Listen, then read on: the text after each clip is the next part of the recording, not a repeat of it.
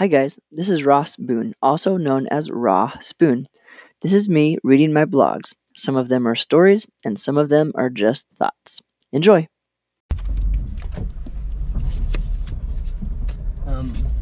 Cool. You ready if I ask you some questions? Yeah, go ahead. Okay, cool. So, can you give me kind of the beginning of your story? Okay. Well, I grew up in a housing project in Los Angeles. And it was pretty, most of the area I lived in was heavily with gangs, and so most of the associates are people that I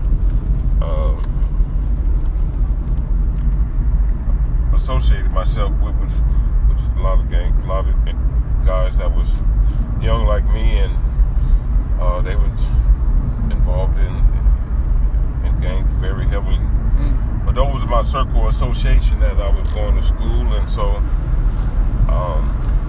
that were the main people that I was hanging out with, and we would get into a lot of trouble, but at that time, your young, trouble was fun, so you really didn't look at it as something that will get you in a situation that will, bring so much pain and grief that it had brought. So with that said, I was going to school, and I was being bused to the Valley because I got kicked out the LA school district, and end up I was asking one of my homeboys to take me to a check cashing place to buy me a bus pass so I could get back to school, because I never told my mom I got kicked off the bus that took me to the Valley. So in the process of doing that, I would order my bus pass. I looked to my right, he was in the parking lot robbing someone, and when I seen that, I ended up exiting out the left side door and went home.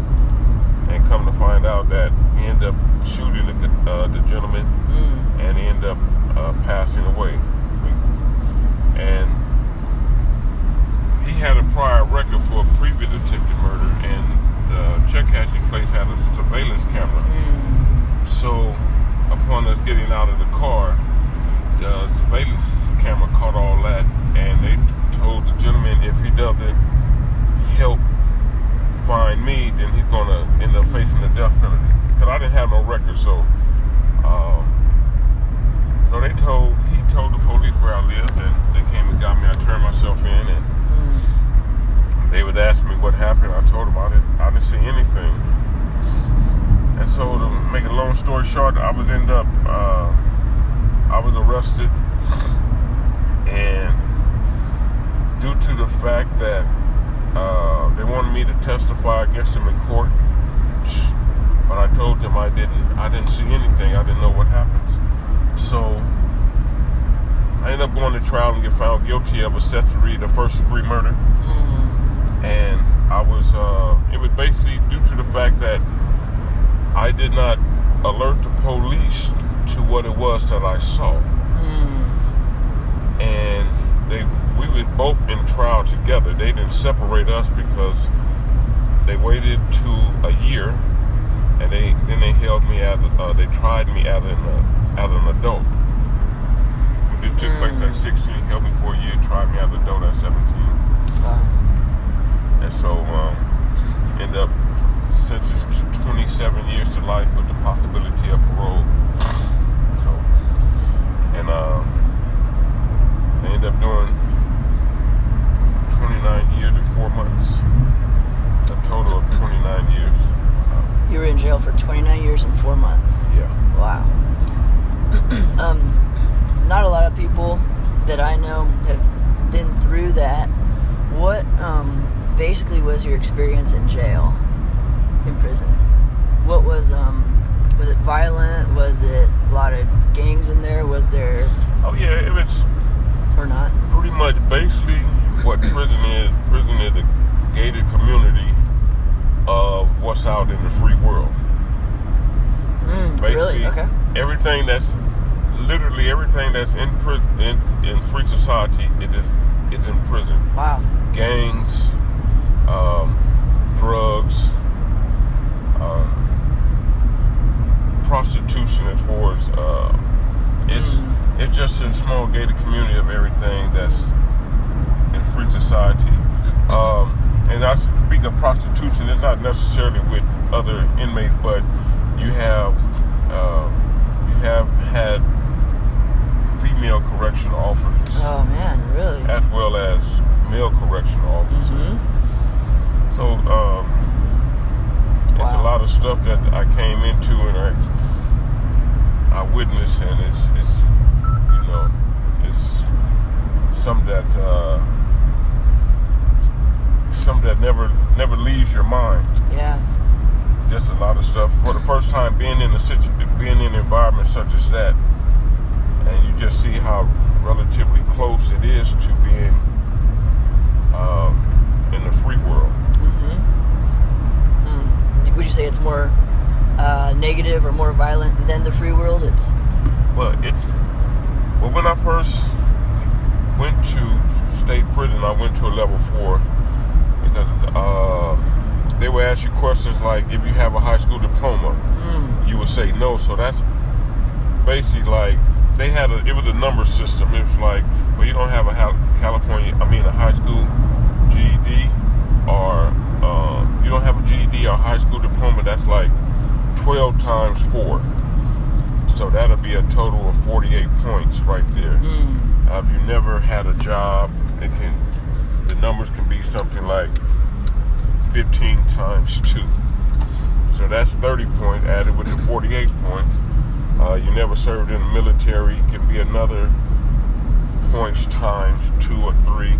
And so that added up, and you get close to 180, 200 points. That's a level 4. That's a high prison in California. And so with that, it's a lot of racial division, and that's basically done upon the inmates within themselves, because it's like powers in numbers.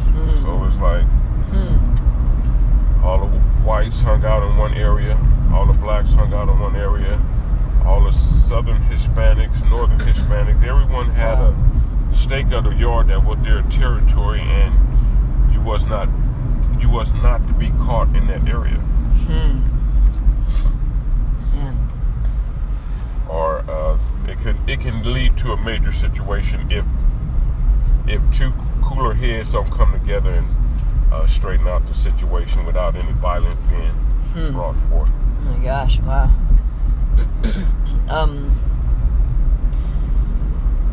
Through those like really tough things in prison, did you learn anything that you could pass on to people who maybe haven't been through that before? Any bits of wisdom from prison that you could pass on to someone who hadn't had to go through that experience? Well, wisdom dealing with that situation, you have to, being inside, you have to align yourself with people who are trying to make it better for themselves in order to leave that situation.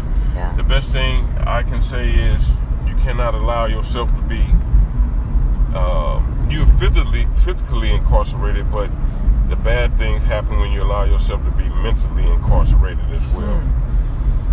And it'll make it hard for you to make those decisions to better yourself in order to make that transition to physical freedom and mental freedom. Yeah. So where you remove from that environment, period. Wow. Any tips on how to make sure you're mentally freeing yourself? Well, they have programs in there, self-help programs in there that you have to be willing to take. And you have to be not only willing to take, you have to be willing to listen to what's being said, because there's always going to be someone in there that is trying to want to do the same thing that, well, I'll say it like this. There was someone, I wanted to make that change to be able to make it home, and it was someone, there always going to be someone that says something that you identify with. And then from there, you're going to like, oh, is something really to learn here. So you start paying more attention. Then when you pay attention, you get involved. And then when you get involved, you start thinking on a lot of things. And when you think on them, then it brings upon those actions. And once you execute that, and they become such a habit in a positive way, that you start picking up other people in prison that see the changes you made, and it go from one individual to two, from 2 to 5, and then all of a sudden it's a group of you gentlemen who are going through these self-help programs, these classes, and y'all interchanging positive conversations, and you're relying on one another to help you still continue on that path to exit the prison system. So you helping one another to become much more determined, stronger, and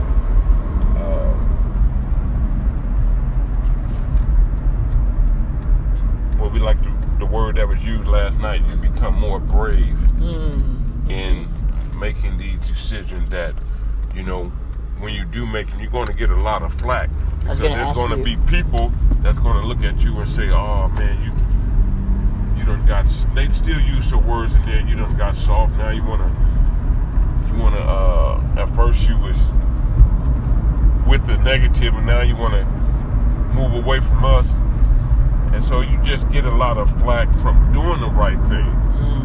And that's where you have to have that support system, because I done had one and two individuals who allowed that to affect them, and then they end up joining back in with the individual. So you have to have that support system there. Can you tell me a little bit about then once you were out of prison, what were some of the positive changes that you made that got you to the place that you're at now? Well, it once again is when I left, I went into a transitional home, and there I still had to seek those self-help groups.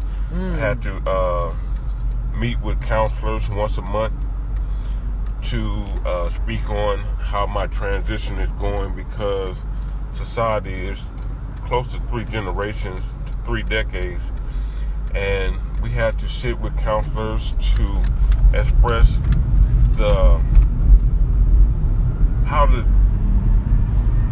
how the changes in societies, how we are dealing with them. Is it too overwhelming?